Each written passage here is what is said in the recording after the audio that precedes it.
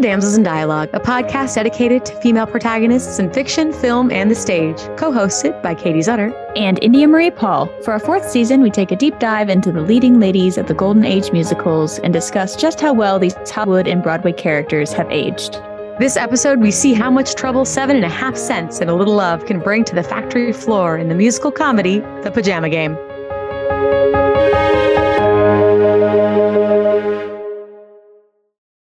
Welcome back, my fair friends and gentlemen and hings and these and theys. We are here with The Pajama Game. Woo! Pajamas are for everyone. They are. This musical. I know we've been kind of mentioning where our history with these musicals that we've been covering this season are. And for this one, I was in this one when I was young, which was a wild time. Let me tell you. Before I dive into the backstory a little bit of this musical and everything, just to flavor this a little, I really, really like that there are so many women in this show. This show can be done realistically, with maybe 6 men total. Oh. And even then you could probably some could probably double. Yeah. When you think about it, because all of the workers can be women. Yeah. And and I think that's really interesting because this one, I didn't look into it and I should have before doing this episode, but this episode this show rather that we're covering this season might include the most women of any show that we've covered. Probably even the Von Trapp kids would be the closest thing we have to multiple. Right. Women to talk about that are named and have, right. Some kind of use. Yeah. There's, a lot of them had 2, which is phenomenal. But how many can you say the entire chorus could be women and no one would bat an eye? Oh, love that. I love that. Not many. And that's interesting to me. And I do appreciate that. So for its time, that I thought was kind of cool. But just a little backstory of this. So this is based on the novel 7.5 Cents by Richard Bissell. The novel is very similar. It was wildly successful. Okay. As many of the things are that we've been talking about. The novel also was in, so we're just going to just think about the timeline here of this. Okay. This blew up so fast. Okay. So the novel came out in 1953. Oh, okay. So we are already in the golden age. We're already in the golden age. Okay. We're already there. The novel comes out. It's wildly successful. Everyone loves it. It's a hoot. There's, sassy women, quick-witted women. It's not quite the women of later years where they're significantly more independent. It's still the golden age. There's still a lot of sugar, but that was one of the things that they really liked, is especially this babe character and things like that were more outgoing, and then labor troubles and stuff. And it was just very comedic. It's a little bit different than some of the things we talked about. There's still a lot of romance in it, but it's a comedy. First and foremost is how it's designed to be. It's called The Pajama Game. Yeah, we're not doing, No, this is a joke. This is layer. This is funny. So, and actually the book, when they did that, was Richard Bissell did the book as well with cool George Abbott. Nice. And then musical lyrics by Richard Adler and Jerry Ross. And also the dances, which I can't wait to get more into in the after hours. This was Bob Fosse's Broadway debut. And there are phenomenal dance numbers. That is one of the biggest, and this is all I'll say about it because it's not about the ladies. But listen for after hours to hear more. But I will say my favorite parts that they changed from the original novel to the musical on the stage was the dance numbers they added. The whole picnic scene chaos is a riot. Hernando's Hideaway is an iconic number that brings fire on stage. It's just, it's great. That was one of the biggest bonuses to this going to this stage, which is very the showiness of it all is very golden age. Yep. We love that. Okay. So remember when that novel came out in 1953? Yeah. So the original Broadway production opened 1954 at the St. James Theater. Okay. You know, we're like doing great. We're doing great. We're doing great. Yeah. But don't worry. Don't you worry, because the movie then came out in 1957. Wow. So from book to Broadway to movie was like 4 years. Yes. Yes. I was thinking through like Gentlemen for Blondes being a novel in like 27 and then having like a couple decades and No. It was on Broadway for 2 years. Oh, wow. Like had well over 1,000 performances. Yeah. It then, it opened in 54 on Broadway, and then 55, it opened in London. It ran for almost 600 performances. Wow. So like this was popular. I mean, this one won. Successful, yeah. This won the Tony for the musical. Oh, cool. Like it won this choreography. And I believe supporting actress. For Carol? Yes, Bob Fosse. Yes, Carol. Yeah. Featured actress. She's great. So, yeah. It was like, it also won the Tony when it's one of its 2 revivals. It's been revived twice on Broadway. It's been revived once on the West End. Like, this is a very well-loved musical, and we'll chat a little bit about it today. So now that you know how quick this timeline was, wild. In the original, which I do like the musical better than the original novel. So original, at one point, the Babe character, Catherine Williams, she like ducks out for like half of it. She like goes to an uncle's funeral and like ditches, leaving the Sid character, who I think has a different name in that, who is like very torn as to what to do. Yeah. Like you can't fire her because, you know, like I'm in love with her. Blah, blah, blah. So there's all of that. And then she like pops up at the end after the raise is given. The factory the workers have won. And she's like there. Yeah, at his flat, being like, right, ready to plan the honeymoon. And he's like, oh, all right. So, which I'm sure in like novel form, fun, silly, great. It's a little more about the men in the novel. Yeah. Whereas the musical, it definitely bumps up the women a little more. Interesting. Which I do like. I like that a lot, because there's still like the 2 main ladies we'll be talking about today is Babe and Gladys. But and we'll mention some others later. But we'll kind of go, I guess, in order from biggest to lowest. We'll start with Babe. She didn't have any other name, right? Just Babe. Catherine Babe Williams. Okay, that's right. Babe is her name.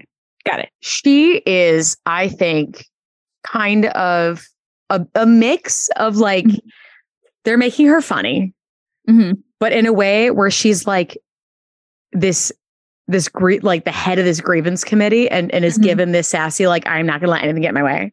And we are going to get this raise and stuff, has like a little bit of the hints of what women are going to be portrayed as later. Yeah. But it's still like pulled back by like the cushiness and the sugariness of the golden age. So there's 2 big focuses that she has in the story. In the beginning, which I do really enjoy, there is very much an instant Babe and Sid. Now Sid comes in to help. He's a superintendent and is brought in, and they like both have like googly eyes over each other like immediately. He is a little less quiet about it than she is, which is kind of fun, especially when you're thinking of this time period. Yeah. And she is like, she literally sings a whole, like the women of the, I keep saying the women, I mean, when I did it all, the factory ladies were women, but they could be anybody. But the factory workers are like, and she sings a whole song. I'm not at all in love. Yeah. And to me, it's similar. This song reminded me a little bit, and I don't know how, if you felt the same, or if now that I say this, you'll feel the same. It felt a little bit like the Sister's Lament from Cinderella to me. of here are all the reasons that I'm for sure not in love because of all these perfect things about him. Kind of like the Stepsisters Lament. Like, why would they like her? She's only absolutely perfect. She's only great. Yeah. So I don't know if that was, I can't remember when Cinderella came out. I don't know if that was like the intention or if that was just like a shtick that was popular in that time period. What's the juxtaposition of what you're saying versus what you mean? Like, that's pretty right. Classic. Yeah. So, that's, it's a pretty very comedic for a show where she falls in love. It's definitely comedic foot forward. She does constantly reject his advances for the majority of Act 1. Yes. Because she truly wants her focus to be the leader of she's trying to make this 7.5 cents happen, like this raise, which is super important. And they're causing chaos throughout this entire musical where they are slowing down the line and like messing up the pants of the pajamas on purpose so that like the clothing falls off. Like she is one of like the instrumental person to kind of get the ball rolling on all this stuff, while also you're watching her fight this romance. That we all know is going to happen because it's a Golden Age musical. But and then by Act 2, eventually, yes, she does commit. They do get together. And what's interesting is you have a teeny bit of Romeo and Juliet. And I say teeny in the smallest bit because Sid is stuck with, he's like, you can't fire her. She does get fired, but like, he's like, you can't fire her, but also like, this is my job, but also I really love her. And then she's on the other side of like, you have to give us a raise because this is the living conditions. The right thing to do. You have to do this. But also she's like, but I'm in love with you. And I think because and now this is me just thinking about it. This is not like what is written. But I'd like to think that she is better at staying away from him for longer, even though you can see the sparks, you see the moments, you see them.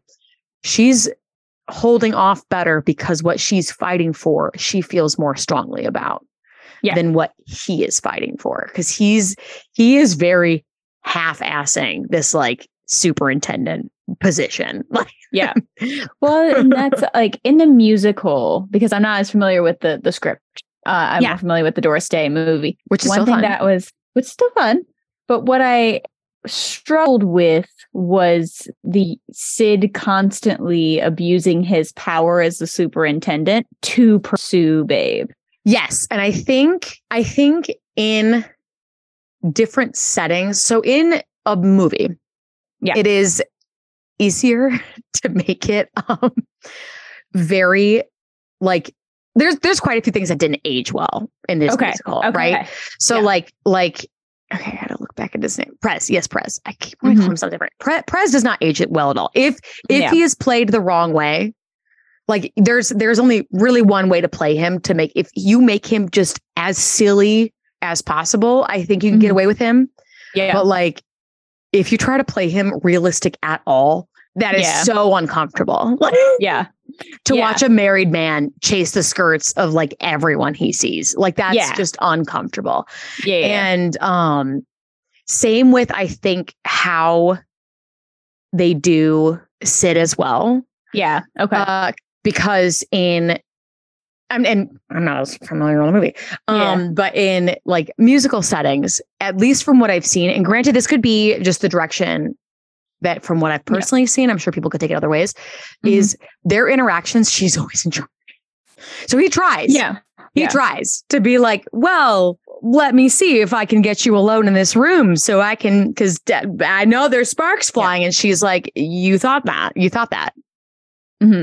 Absolutely not. Goodbye. So I think I agree with you, depending on what the director does with it. Well, and that's what I was feeling. Easy. It's very easy to make it like exactly like you said, like abusing power, as opposed to what I would argue most people would do if you were now within reason people. If you were interested in a coworker, of course you're going to try to take your lunch with them. Yeah. Of course, you're going to try to like catch them on the way to the bathroom. You're going to try to do those kind of little things. But there's a difference. There's a difference between, I'm going to call you, into my office. What did you want? Actually, I just wanted to talk to you. I wanted to talk to you, like ask you out. There's a difference between that and like you walked in the room and I shut the door and I'm standing there and I'm like, hey, I don't care how attractive you are. That doesn't read like you think it reads. Yeah. Like I felt there was this sense with Babe of the cat and mouse game of pursuing that feels really icky to me in this time period, but I think was romanticized in that idea. Like it fed into this like leave her alone. She has to be left alone. Yeah. But you're supposed to in the musical know that she wants it, but it just felt really gross in the movie. Right. That's really weird. I'm so sorry. Because like literally the fourth number is her describing how much she loves him, but she doesn't love him. Yeah. Like and I got the sense she was like actually not really feeling it. Like it was just a weird. That's uncomfortable. I'm so sorry. Yeah. It's definitely okay. So that's why you looked at me funny when I made the comment about Cinderella. That's supposed to be at least all the ways that I've seen it on stage. Because once again, every director and iterations can be different. Like that juxtaposition of it, like because the women have each other. Okay. Yeah, they have like that's why all the girls say that. All the girls. I'm not familiar with the movie again. Yeah. As familiar, but like the girls all after like he leaves, after he introduces himself and does the whole thing, walks away. They're all like, oh, he's so pretty, right, babe? We saw that, babe. What did you think? And they like all, as you do as a bunch of girls at a bar when you see your friend see a hot guy is like essentially what the workers do. And that's what causes Babe to sing this song. So, oh no. Yeah, I don't think that like it was in the same place, but I just felt like Doris Day played her so straight that it felt like she was very much more on the plane of I truly focusing. Don't like even if she like was I just don't have time for that. Like very much like not goo-gooing and resisting. Like there wasn't a whole bunch of turmoil.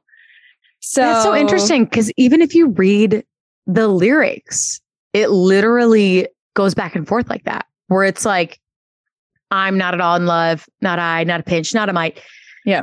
Although I admit he's quite a hunk of guy, but like, I sing it like I think she played. I think she so weird. I think she played it more like realistic rather than like. I think this musical probably, and I haven't seen it like as a stage play, but probably thrives off of the over dramatization of the romance. So the over dramatization of everything. A guy throws knives at a picnic. Oh, we'll talk about him and Gladys in a second. Oh yes, but my gosh, it's supposed to be. It's a comedy, not a romance. Yeah, there's romance in it, but it just felt very like he was constantly pursuing her, and like there's a lot of physical aspect. Like she got like pushed against the wall, like when he was trying to talk to her a couple of times. It's like I don't like which this, once like, again you can get away with. Not get away with, but you would want to do in a movie because you have that reads better in a made than it does on stage. But that doesn't mean you should do it. Yeah. It felt very like it felt very like it almost felt Gastonish, like she's trying to like not have a conversation in her house. Like I was just like, I don't like Sid. I think I'm supposed to like him, but I really don't like him. And now babe, what are you doing? So like that's like I was not a fan of that relationship in the movie. That's so wild. So I would like to see it more like I think it happened with the first meeting. The first meeting was so not like instant like look at you. Yeah. Oh, I gotta cover it up. It was very much like I'm doing my job. You're being a jerk and shoving someone. And then that was it. So like I feel like that first meeting has to be so over. It's like gotta be. The whole thing has got to be like, I mean, so much of it is so. Even the way they said 7.5 cents. Yeah, like what we gonna do with the half a penny? Like they sing a whole song about it. Don't let me do it. I know. They got all the math laid out. But you know what I mean? Like I think you're absolutely right. It should be there is no straight person in the show. Yeah. Like I don't think really you can take yourself super seriously in this in a great way. In like, it's not quite like Urinetown level of don't take yourself seriously, but like in that genre, I would argue.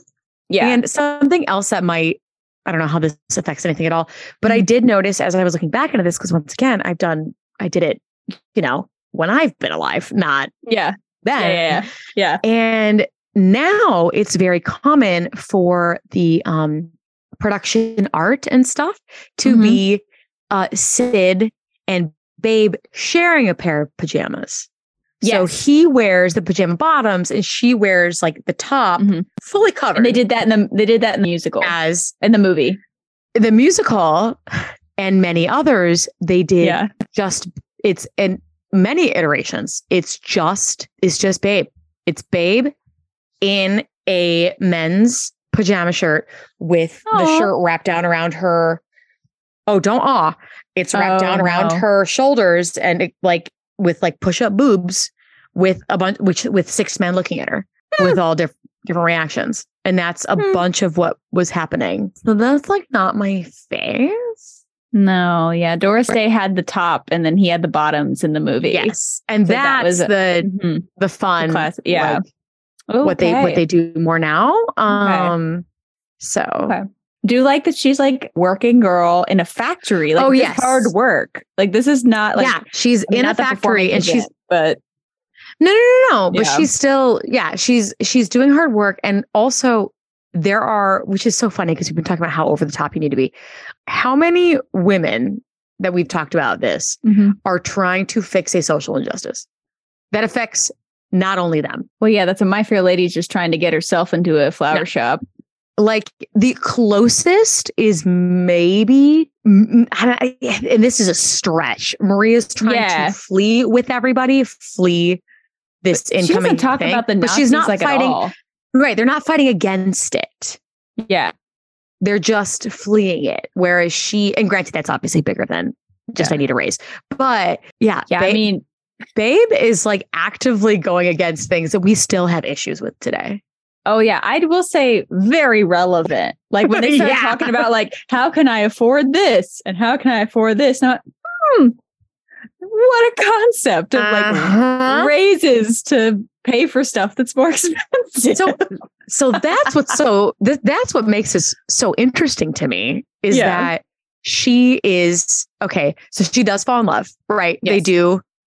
There's tons of reprises in this. This is very big on the reprise in this, which, in a way that it's very storytelling. It is not just here's another 45 verses just so you can hear how good my music is. Like it's very much like they use it for reasons, but it is a lot of reprises compared to other shows that we've talked about or seen. So what I think is interesting about her in this time period is like we're getting at, she's a working lady. Okay. She's a working lady. She is a union worker or trying to be a union worker.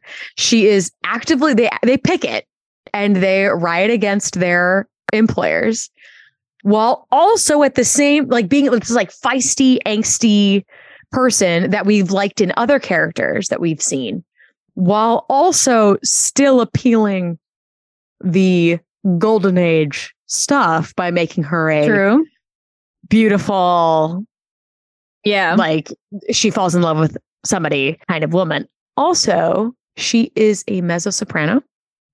Ooh. And I'm gonna quick double check. But I don't think there are any sopranos. Oh, because you probably would be the part. There might be like one chorus member. There are no sopranos in this show. She is a mezzo. Yeah. And every other female is an alto. That's exciting. Which is also incredibly different.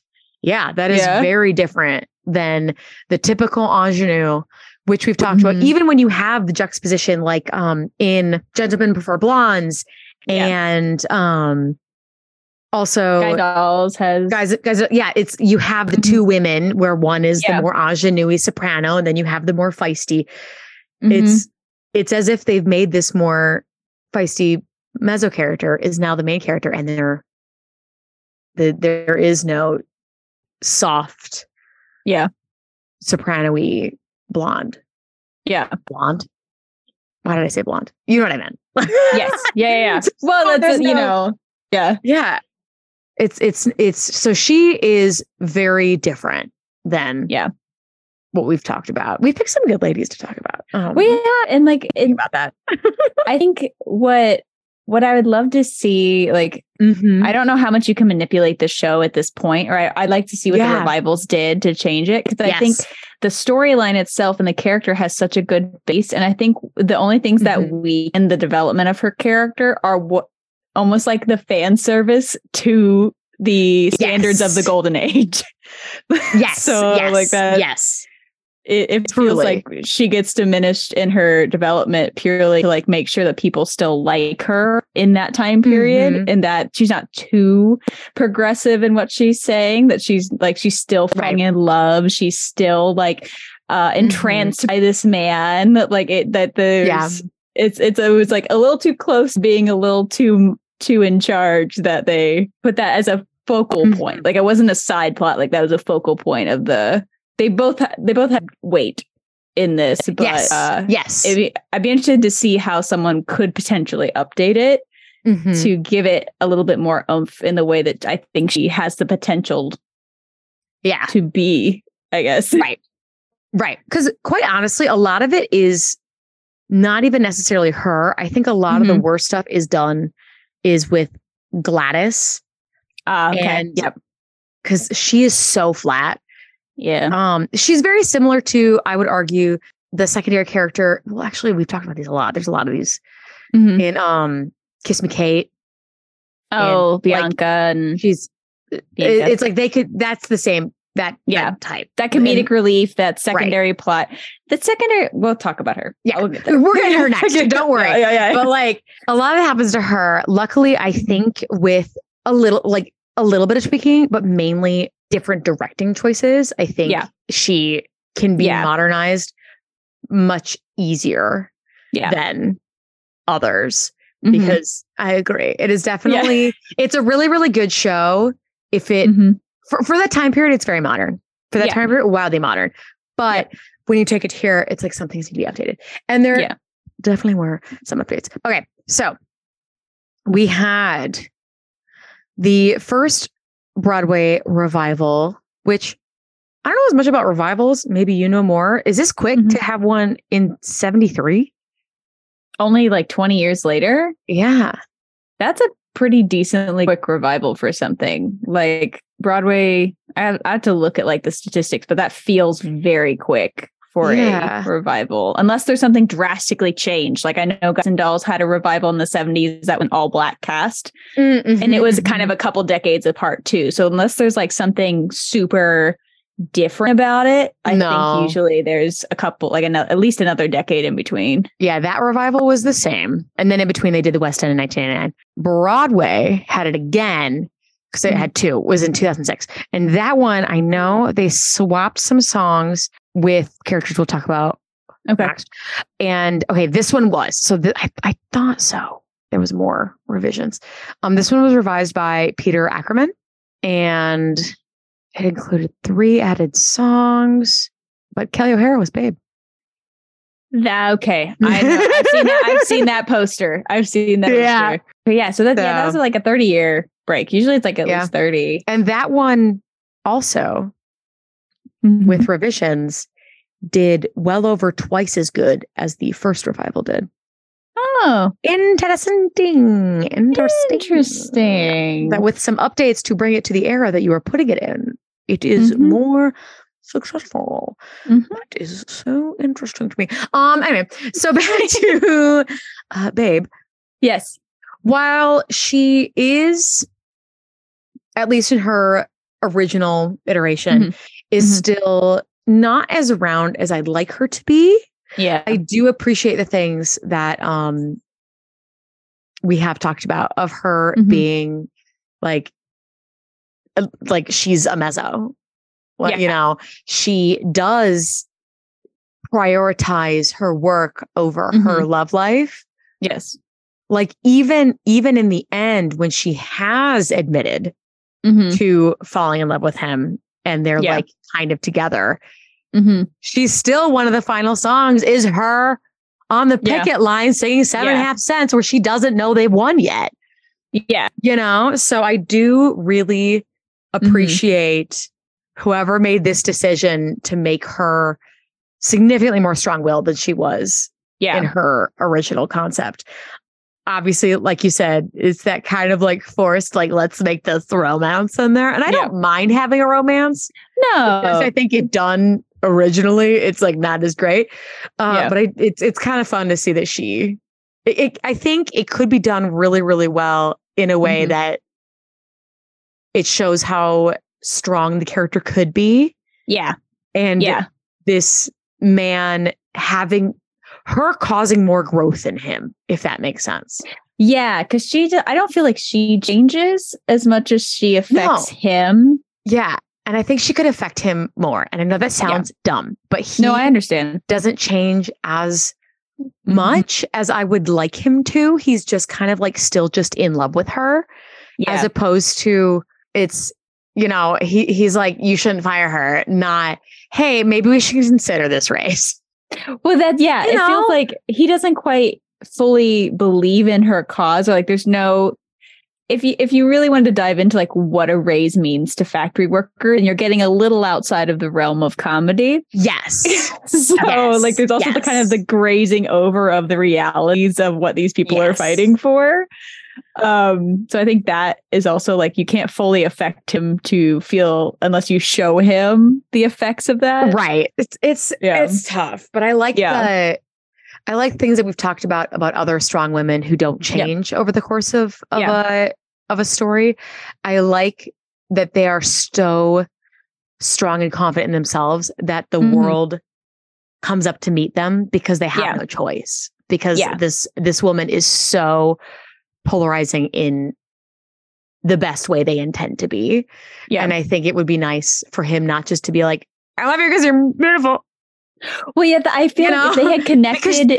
There's so many more things about her because they give her all these little bits that are kind of like brushed over with, like you said, the time period. Yeah. Yeah. It's there. It's just kind of like, we won't talk about it. Yeah. I wanted them to connect on just like one more thing that wasn't you're pretty. You know, like I wanted like one, like, because both of them were like, you're both pretty. As shallow about it. Like, they're both like, it's just like, you look pretty, done, in love. Like, I wanted something else to connect them a little bit. Yes. And I would love to see an actual I Want song from her. Yeah. Because she doesn't really have one. You know that she wants the raise, but you get no kind of like true internal like desire for something from her. No, because it's, now I'm going through the songs to see exactly where her things are. Yeah, you have her. I mean, you know what she wants. Like, you know from witnessing it what she does. Yeah. But she sings the I'm Not at All in Love with, which is like definitely not an I Want song. No, it's like it's a silly We're gonna fall in love song. Right. We're like foreshadowing song. You know, great, cool. And then I mean, she sings Small Talk and There Once Was a Man. I love There Once Was a Man. So funny to me.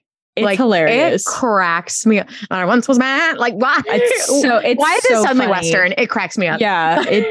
That's one that feel like when I was watching the movie, I'm like, oh, well, this song is fantastic. Like, this is just like this. You can't screw this song up. It's just pure joy. Like, there's some problematic lyrics in it that I'm sure need to be updated. I'm sure in the 2006 version would have had to was revised, you know? Yeah. So, but she sings a lot of things with him. Yeah. And you're right. Like, she does not have. Yeah. Like, she says, hey there. And that's another reprise. That reprise is beautiful. And that is, I do like that the reprise is sung by both, or not the reprise, but they each get a chance to sing that song. I think that's great.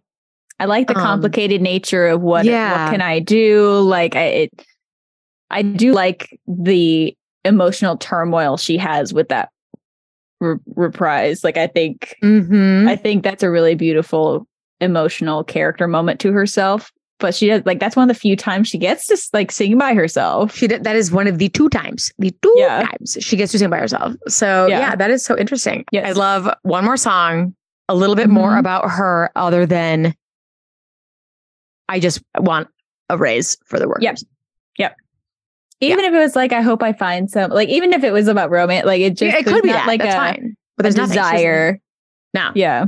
And maybe they didn't do that on purpose because they gave him an I Want song. They did. And her. like, like the Hey There and the stuff like that. He sings. Yeah. Very much about her. Yeah. Very much wanting her, but doesn't know what to do about it because she won't listen to him when he tries to tell her.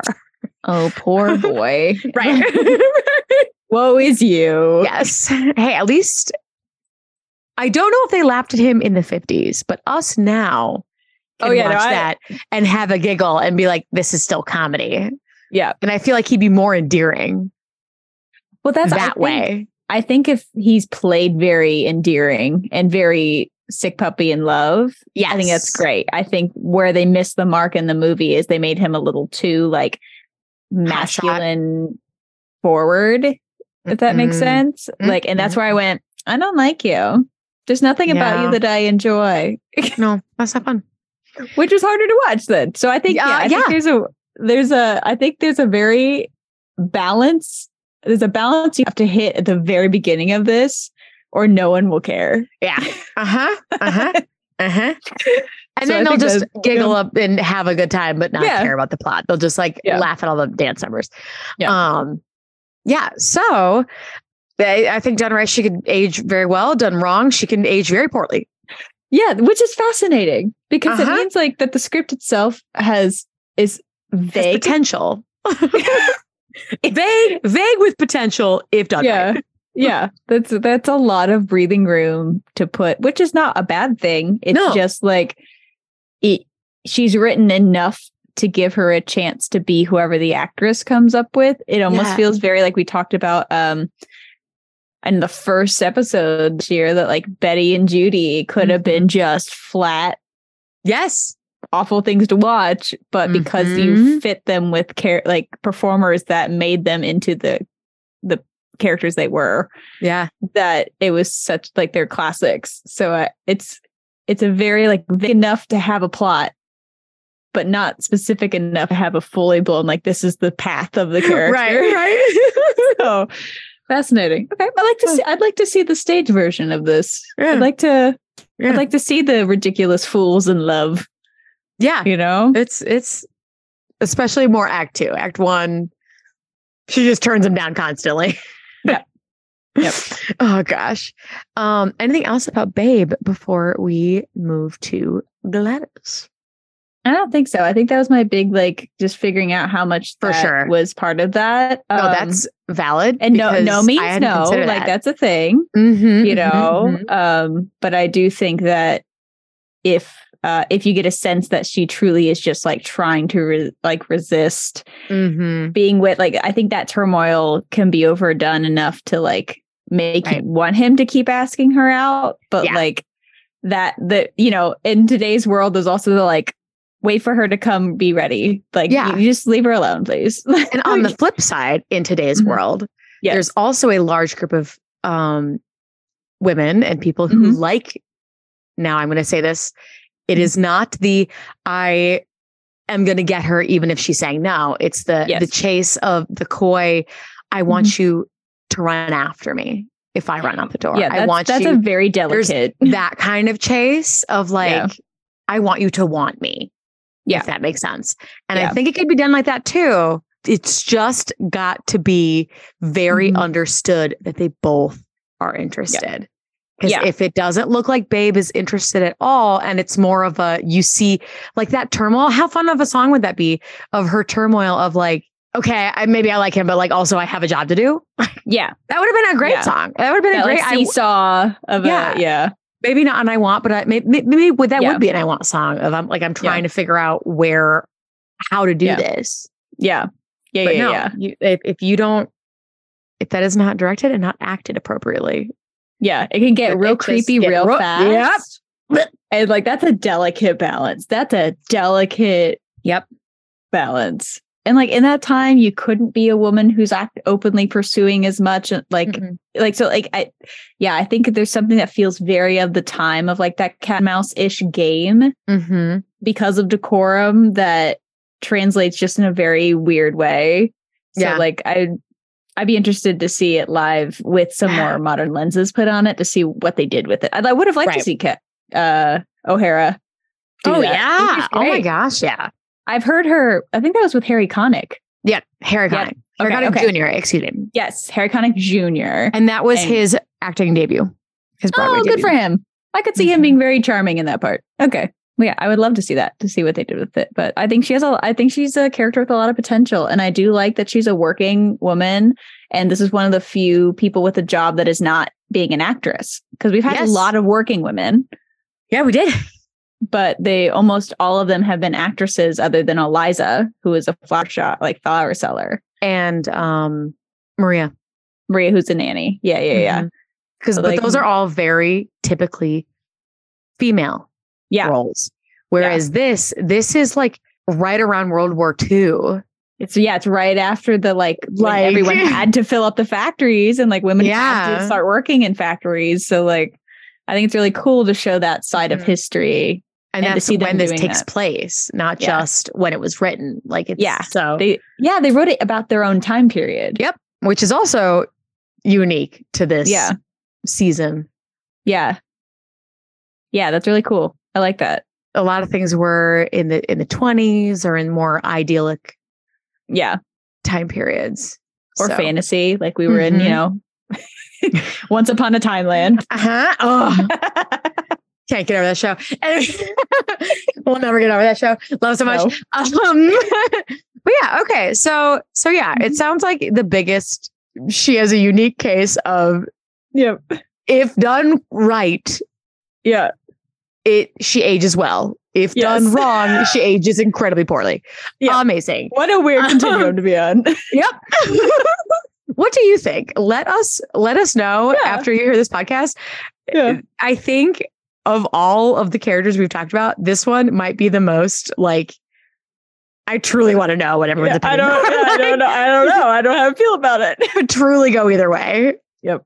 Just based on what you see first. Like what iteration of this. Yeah. Because clearly it's a well-loved show. They wouldn't have done it so many times. Like some of the shows we've talked about didn't even get revivals. And this one got 2 and 1 on the West End. We're about due for another one now. Got two on the West End. Another one happened 2013, 2014. Okay. That's I feel like we're due for something somewhere of the Pajama Game. 2014 it moved to the West End. Okay, cool. So it's like this is still here. One of the more popular ones. So that's interesting. Well, cool. Yeah. So now that we have chatted about Ms. Babe, let's move on to the next character. So full disclosure, Babe is the only rounded character in this show as far as females. Now, I will argue that there are not many rounded men in the show, if true, potentially any. So in their defense, it's even, which this is designed to be a comedy. So I can see it being, we're just making caricatures of people. Of a boss who's just yelling all the time. Right. A boss who's yelling and is jealous of his wife, who's so pretty. Not of his wife, but for his wife. Yep. That's the biggest. Wow, it's late. We're recording this on a Monday. If that explains anything, it's fine. But we are going to move on to Gladys. Now, Gladys is a secretary. Yes, but a different secretary than one we'll be talking about later. Yes, there's 2 secretaries. Yep, because of course there are. Totally makes sense. Because each man needs their own secretary. Correct. Because obviously they would get nothing done. Useless. Without these women. So. Yep. Gladys is the secretary of the head of the factory. Okay. So she is head secretary. I don't know. She for sure is okay. Well, okay. with the timekeeper of the factory, Vernon. Mm-hmm. Like they're together. So she works with, and like I said, not many of these people are well-rounded. There are a lot of flat characters, which is designed to make them silly caricatures. So her boss is like screaming mad, angry all the time. Because he's a big man.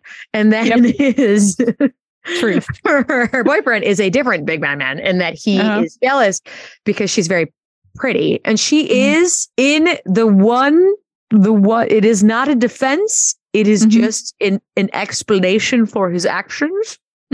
She is beautiful and is very like, I wouldn't say flirtatious in a I want anyone, but she is like the cutesy, pretty, hey doll kind of woman of the time period. You know, if that makes sense. Like she does. It's, I don't know how, because it's not like she's openly flirting with anybody because you don't really see her interested in anybody. She's not Bianca. No. But she's definitely, you understand why men go for her. And she's not like Babe when Babe's like, nah, I'm like physically gonna leave the room. Like, can't stand this. Yep. I have bigger fish to fry. See you later.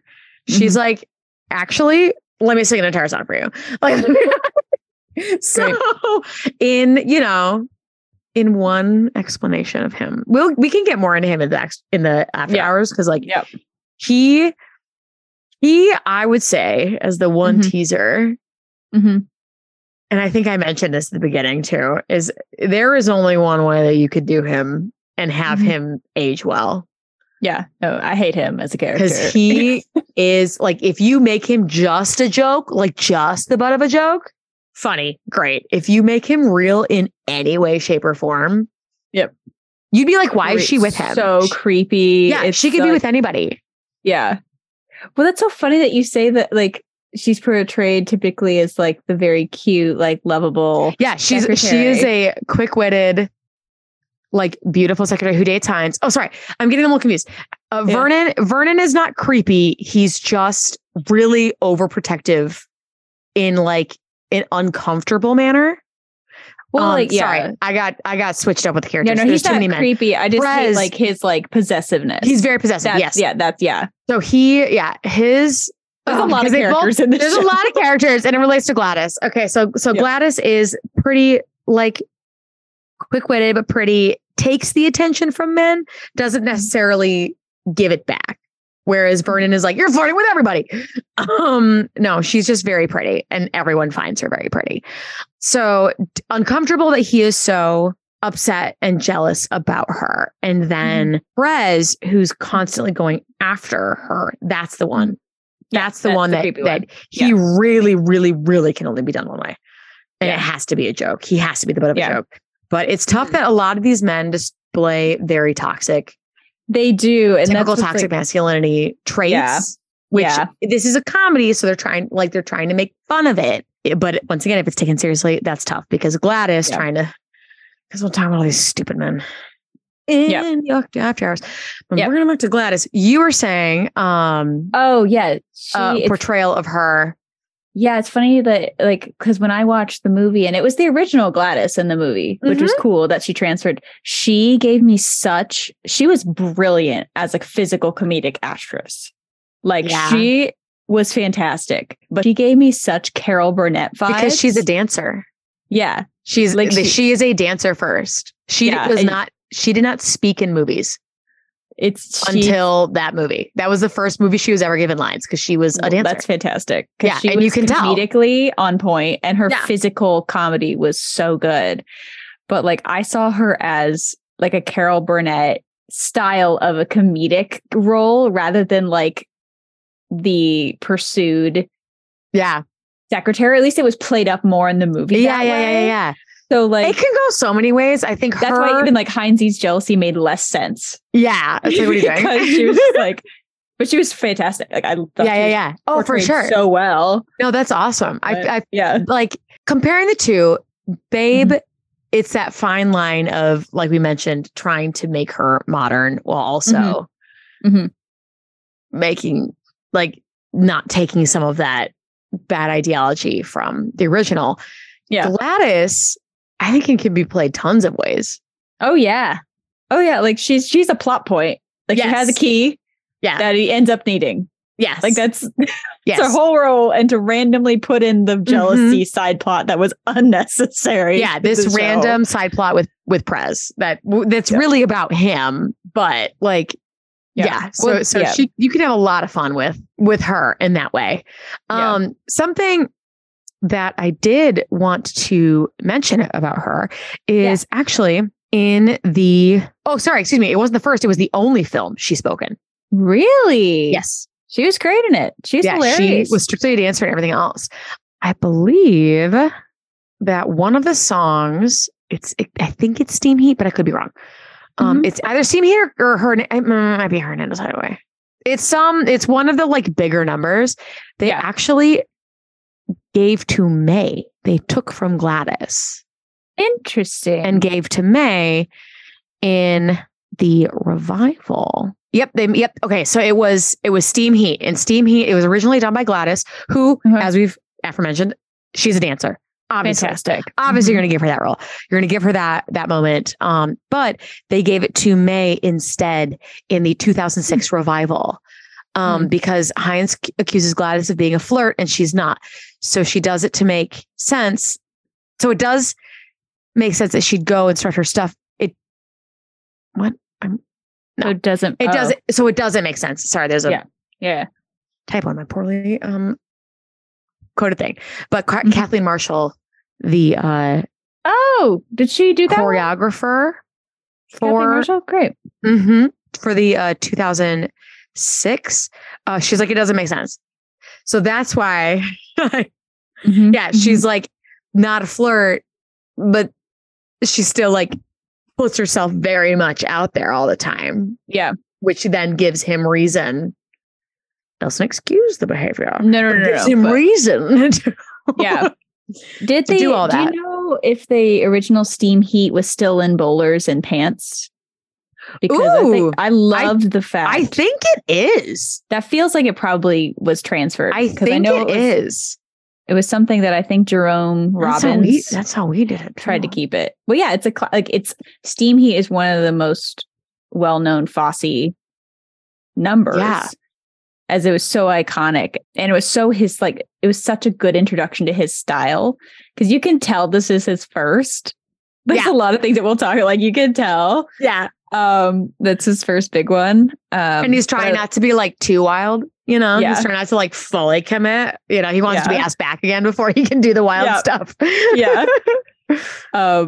But I know that Jerome Robbins was a big advocate for him and his work being transferred to the movie, because he helped direct it. But I love that it's in pants and a bowl. Like you have a woman with two other men dancing in Steam Heat in pants, in a bowler hat, in men's clothing, dancing this number. And it's never addressed. It's never like anything other than just like what exists. And it's just, and that's like a lot of the dance numbers in this, or like we're putting a dance number because this is the golden age. And why not? We're going to have fun. Yeah. We're going to have a blast. And that was a big part. Dance really was altered forever in the golden age with Oklahoma is what altered dance with musical theater, like for the foreseeable future. And you can definitely see that, I don't know, dance was so important during this time period. And I love that. But thanks, Gladys, for being such a dancer for us. She still did Hernandez Hideaway, which is another big dance number. She was also given a song in the 2006 version, The Three of Us, Me, Myself, and I, between Hines and Gladys. Oh, so good. They got a duet. And which I think is better. I think that's good that the couple should get a duet. I like that a lot. So that was something that was added to help. Awesome. I love that.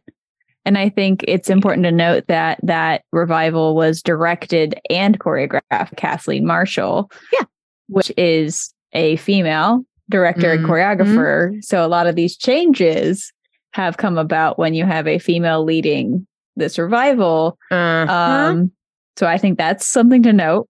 We've seen her work in the 2005 Once Upon a Mattress.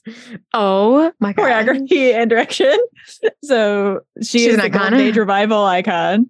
Yes. But I love that. I love that because we haven't had many women involved in this creative process for the show. It's been a lot of men. Yeah. So I love.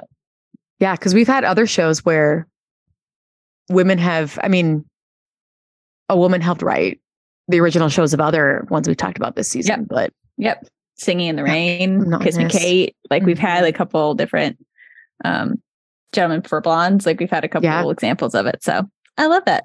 Yeah. Funny how when you bring women into a show that has more women in it. Like, yes, changes happen. Right. There are many named characters that are men as well, but when they're that flat. But Gladys overall is, I think she's still a really fun role to play. I think both Gladys and Babe would be fun to play for very different reasons. Gladys kind of gives that opportunity to the strong dancer who can also sing, which I don't think many roles offer. It's like usually if you're the main character, you're just kind of like the mover. And so being a supporting character that has like multiple dance solos is really fun and interesting to do. Still, I think she's pretty flat. I think adding the song in 2006 probably makes her a little more. Unfortunately, we are today talking about the Golden Age. So she is very flat, but it's comedy. She's supposed to. She doesn't want to act drunk in, after tangoing and like. Yes. That scene is so good in the movie. Highly recommend watching her be drunk because it was great. Hernandez Hideaway is probably one of my favorite dance number concepts that we will talk about later. In the after hours, not here. But so to bust through the rest of the ladies, because like I said, there are a lot. I mean, there are a lot of women in this show. Looking at and from what I remember of having the script in hand, there were quite a few names that they just throw in that they give lines to. And other that's nice. It's kind of like a Urinetown situation where like not every character is like listed. Yeah. But almost every line is named. It's not just like worker. I think that's great. This is very similar.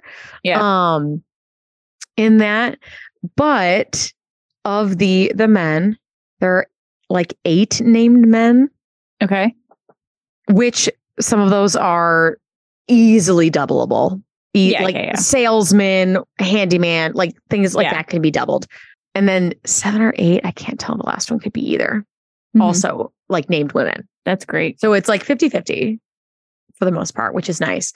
So obviously there's plenty more women that we could talk about, but as we mentioned, a lot of them are very flat unless they are Babe. So both women we semi-mentioned earlier. We have May. So they're both kind of connected to Gladys in one way or another. So May in the original rendition of it is another sassy, snappy woman. Yes. They all are sassy, snappy women. Yeah. But she actually accepts the advances of this gross guy who's been following Gladys around this entire time, that she's been like uncomfortably like, no. Like her, I would argue, is worse than like Babe. At least they kind of set it up where she thinks he's attractive and she could be interested. Whereas like Gladys is like not ever interested. Yeah. Which they cut a lot of that Prez Gladys stuff in the movie. Okay. So that wasn't there's a lot. Like he comes back, prevalent. like they sing a whole darn song. He comes out a bunch and he gets frustrated. So then when he gets frustrated, gives up on her, I believe at the picnic, he, takes out his rage on throwing the knives, excuse me. He then in a rage flirts with May instead. And she's like, yeah, game on. Which I don't know what that says about her, knowing he's married. And she's like, yeah, game on. Yeah. I don't super love that. Not a big fan. Because especially now, I think that's one of those things that just doesn't age well. Because like now there is that like, you don't do that to another woman, kind of thing. Like that's just kind of like an unsaid rule. Yeah. Like you don't intentionally become a homewrecker. Yeah. You know, so like I don't love that for her. It does make sense that in the later revivals, they gave her that dance solo instead because she is much more accepting and much more flirtatious than the others. So I do appreciate that. And then another featured lady is the oldest woman in the show. I mean, I guess you could guess it any way you want, but is Mabel, and she is the other secretary. She is Sid's secretary, and she's the one who has to kind of like be like, yeah, you love her, and he's like, what? And she's like, I'm not blind.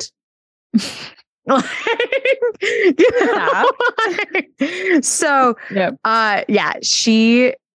she's a little bit of that caricature of the old woman who kind of knows everything. You know, she brings up to Hines, like they sing a whole duet of like, could you like get it together, not be jealous?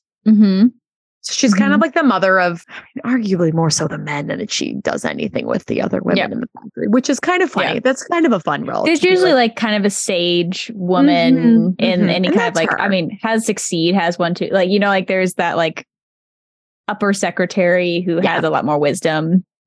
And that's her. That's her. Yeah. So she actually, like I said, she gets a full duet. That's not just a reprise. Yeah. Because May also gets a duet, but it's a reprise of, you know, the song that he tried to get with Gladys with. It's fine. I'm not uncomfortable by it at all. It's so interesting because I didn't see that version of Prez because it wasn't in the movie. Yeah, no, the Prez subplot like wasn't. Oh yeah, big. No, he hits on her multiple times throughout the beginning of the show before May's like, oh yeah, I'll do it. Yeah, because that's not great. Yeah, no, that's not great. May, I really liked. She wasn't very like as flirty, like, but I also think Prez didn't have a wife. Like, I think they cut out some of that. They cut out his stuff. Yeah. But I love that she had a bit. One, the actual factory workers in the movie were very body diverse, which I appreciated. Yeah, it was really great because you know, like usually you just cast like a whole bunch of like ingenues, chorus girls, for the back. But you can't do it for this one because it's a big old comedy. I love that. Yeah, I love that. And May's bit was that she was always drinking beer whenever she had the chance. And so I was like, well, this is like, what a weird token thing to give her, but like that's great. Like I love that you get to see a woman drinking beer. Like right. Great. Oh my gosh, how fun. Yeah. That was one of the good things I liked about it. So, but they all had personalities. They did give a lot of lines to a variety of factory workers. There's a lot of just that's why I said it's like very similar to You're in Town in that way, where there's lots of little bit lines and everyone's kind of named. Yeah. And it's to be popular. Yeah. The chorus does a lot in this show. Yeah. The chorus does a lot. Like, I was in the chorus for this. I was very young when I did this show. So, like, I was not to be a romantic interest of anybody in this show. It's like in middle school, maybe high school. It's like you're on a lot between all of the dance numbers. And then there's all this fun choreography and scene work you can do where you are like, anytime they have scenes, it's in the factory. So the chorus can be on stage actively sewing. Yeah. So it was so fun to be. And then since there is so much movement in the show, the chorus goes from, okay, you're working and you're doing your due diligence and you're getting your stuff done to the chorus is having a full scene behind whatever's happening because they've already set out that, hey, like Babe's already planted the seed of like, this is what we're going to do the pajamas. And then if you watch the chorus, you can watch them doing that while other things are happening. So it's really one of those shows that also similar to Once Upon a Mattress that I think could be really good in high school if we all those things that we mentioned were fixed. Maybe do the 2006 version. Thank you, please. Yeah, do the revival. Yeah, but yeah, because like it has so many women, and like you wouldn't, if you were in the chorus, it wouldn't be just that couple of scenes you're in. You'd be in every dance number, which there are a lot. Yes, almost the entire thing takes place either in the factory where everybody is, at Hernandez Hideaway, which is a public Yes. bar that has a big dance number, or at a park during the picnic, which you need everybody. That also includes a giant dance number. Yep. Like it's a good show for the ladies. It's a good show in general. It's not too difficult to dig into either, because it is truly just a silly comedy. But for some fun facts, unless there were other things about just like the women in general. I'm here for it. What's your fun facts? All right. So first of all, in the movie, they wrote a song specifically for Doris Day, the man who invented love, that they cut. Okay, I was gonna say, I don't remember that. They cut it in favor of the standard reprise of Hey There, which I did like.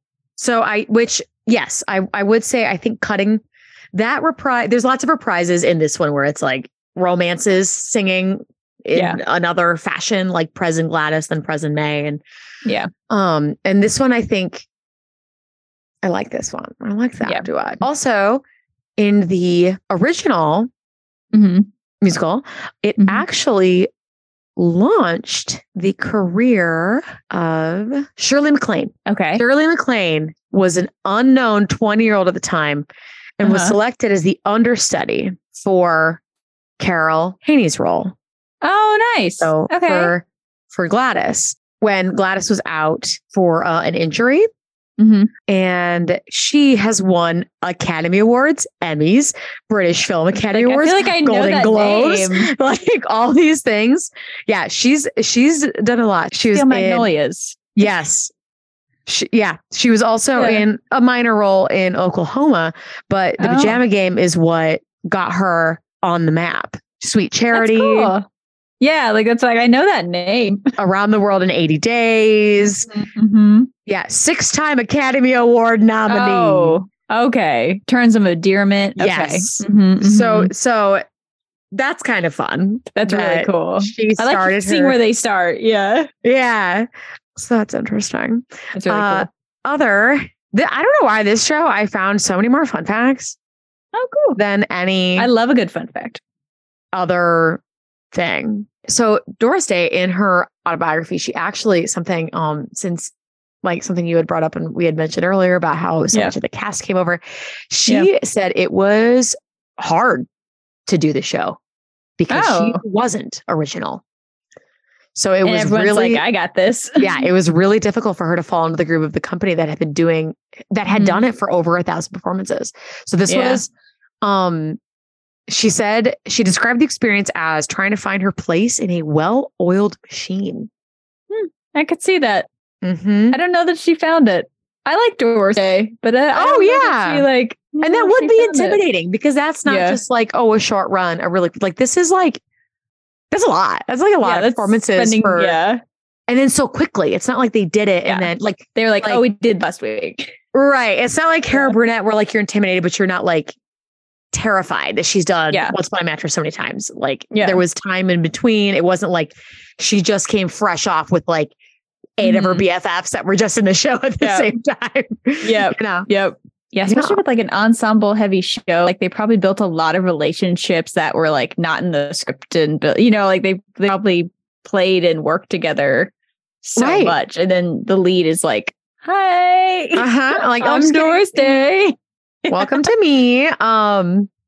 So, and here's some things that make it a little different. So the musical that we know versus the movie. So it is a pretty good crossover. In some ways, like we've talked about, filming versus on stage and how things are reading were like not our faves. But they deleted 6 numbers. Oh, I mean, there's a lot of fluff. There's a lot in this. So they have A New Town Is a Blue Town. Her Is, which is one of the songs, the Prez, which I mentioned. You're like, oh, I'm not familiar with that one. Think of the time I save. Sleep Tight, which is the name of the company. Oh, the company. The Jealousy Ballet. There's always a ballet. To Oklahoma. And the although Oklahoma, that changed the plot, and that is why. Well, that's why it was so important. And then everyone did ballet, but they didn't do it as well. And then The World Around Us. Oh, it got to 9th position on the Billboard's charts in 19. Well done. The soundtrack for the movie. Huh. So there's a lot of also like only roles and things too. John Wright. That was his only film role. Interesting. Final film of Carol Haney. Like interesting. So it was one of those like just kind of came over with the show and didn't have Hollywood. Didn't stick. Hey There, specifically the movie version, was included among the American Film Festival Institute's list of 400 movies nominated for the top 100 greatest music for the movies. And like Hey There was in 2004. Hey There's pretty good. That's a pretty good song. So There Once Was a Man is still my favorite of the show. Yeah. Because it's just so stupidly funny. That's a good one. Here, you had stuff to say, and then I'll see if any of my more of my fun facts matter. I don't know why I have so many. No, you might have this one somewhere because I don't remember where I found it, but it was the that at a 7.5 cent raise, they were making like $125 an hour at that in that 1954, or like roughly like $50 a week. So it would have added $3 to each paycheck, and it would have been around a 6% raise. Yeah, which is nothing to sneeze at. No, I'd take it. Yeah, I'd take a 6% raise. They do all the math in that. Yep. In the last song. Yep. That one too. It was so funny when I did it.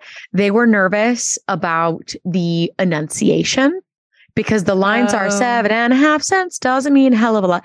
Like, and hell of a lot when a ton of people are saying it is sometimes can be difficult to understand. So our music director actually changed it to heck of a lot. I was about to say heck has a much better. So it was, and it wasn't, he was trying to like make it more PG. It was just like, the song is so fast. Yes. And is so repetitive. Like it'll be so easy to just go like instead of actually like enunciate the words. So we said heck of a lot because it with that hard K, it made you stop. And I was like, okay, more fun. Yeah, that makes more sense. And it is probably better for the audience too, because they can, I don't know, understand what we're saying. Yeah. So I forgot to mention. Okay, so original Broadway opened 1954. London, 1955. Original in Australia and New Zealand, 1957. 50s. Okay. 1957, Her Majesty's Theatre, Melbourne. Yeah, so it also went there and was still successful. Like the 50s, they did really, really good there. But okay, well, one fun fact from me is notoriously in Hernando's Hideaway. The whole song is like light a match, and then killer at Hernando's Hideaway. So you have to like, and originally they did that. They did in fact like light matches on the stage in theaters, and which makes it a very like nightmare. But also for the audience, this is like a massive crowd pleaser. It is also, you have to be very, especially with matches at the time period, you have to be like very, very clever with how you're doing it, how you're using it, all that kind of stuff. I did not find any like wild stories of like things burning down. So they must have done something right. When I did it, we used lighters because obviously that is safer in so many ways, and it's easier. It's just easier. My fun fact is now, and this song is done like very low in the dark. So it's like very unsafe for like so many reasons. But once again, crowd pleaser. Looks really cool. Visually a brilliant number. Yeah. Right. Like you get that choreography down right with that staging. Yeah. Could be like career starting, right? Yeah. Okay. I could not light the lighter. Oh no. Could not. And it was like, no, dark. Secluded. People listening to the podcast cannot see me doing this, but literally every beat that it made sense to light this lighter, I would attempt and would fail. And it was so funny because I was one of the strongest dancers. Like I was the featured dancer of the show. No. So I did all the dances for everything, and I could not get this lighter to light. So it was so funny because the cast didn't notice Oh, because I was a featured dancer. I wasn't near any of them. I was doing all this stuff in front.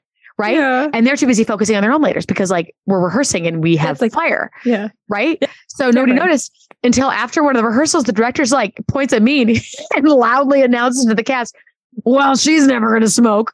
What? So one of the cast members went out and bought me a push one. Yes. So that I was you just push it. Yes. With a button lighter during Hernandez Hideaway. Dude, you got to. You know, here we are.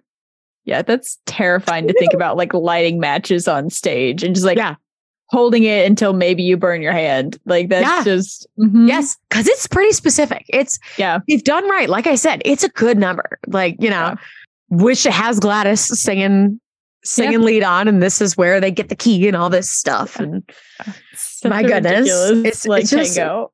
So much chaos. Yep.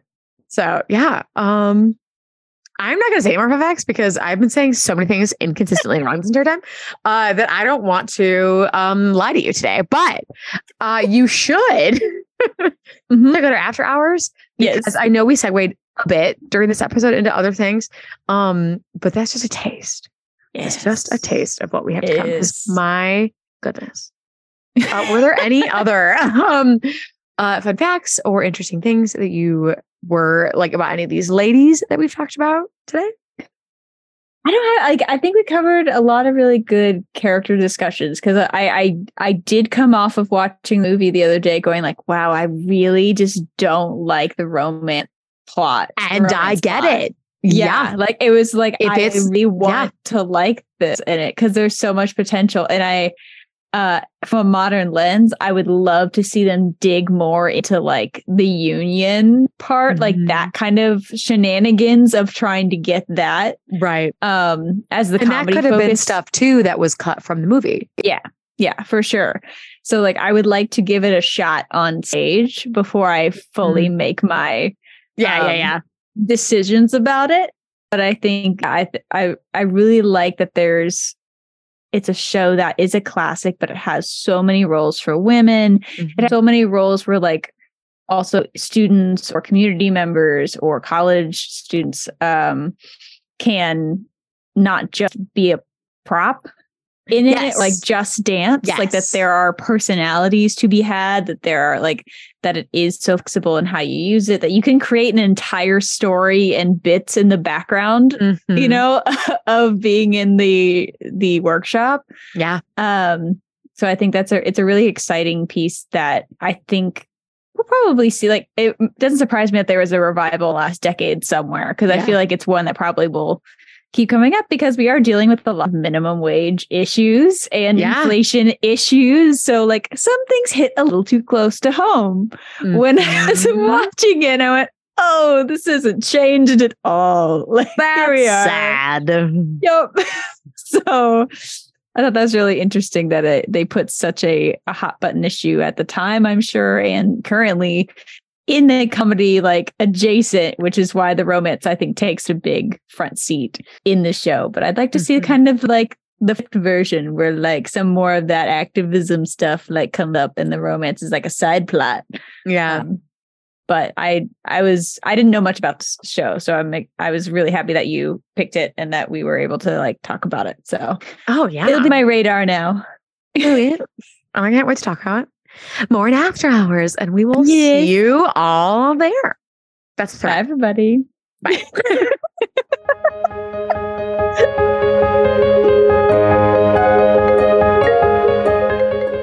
Thank you so much for joining us for this episode of Damsels in Dialogue. Tune in next week as we snap into the streets of Manhattan and see Somewhere There's a Place for Maria and Anita and Bernstein and Sondheim's West Side Story. If you enjoyed what you heard today, you can help us reach even more listeners by subscribing to the podcast and leaving a rating or comment on Apple, Spotify, Google, or wherever you're listening. If you want to join us for even more discussions and opinions about the Pajama Game or any of our episodes, head over to our Patreon. There you can support the podcast and unlock an entire library of exclusive after-hour video podcasts with a new one arriving each month. You can also unlock research notes, bloopers, and more. Follow us on social media and at our website on damselindialogue.podbean.com. Till next time, this has been Damsels in Dialogue. Have a nice day.